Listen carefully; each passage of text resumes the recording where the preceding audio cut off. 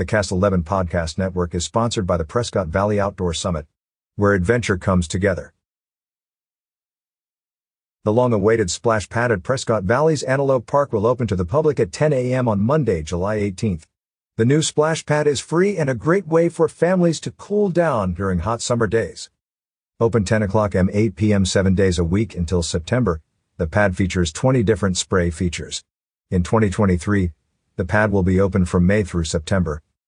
The PV Community Services Department extends a special thank you to Exerplay for their design and construction of this new amenity.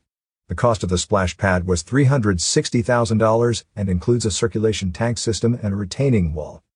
Antelope Park is located at 8075 East Powers Avenue in Prescott Valley, south of Coyote Springs Elementary School. Find out what else is happening in the Quad Cities with more stories from the recreation section on signalsaz.com.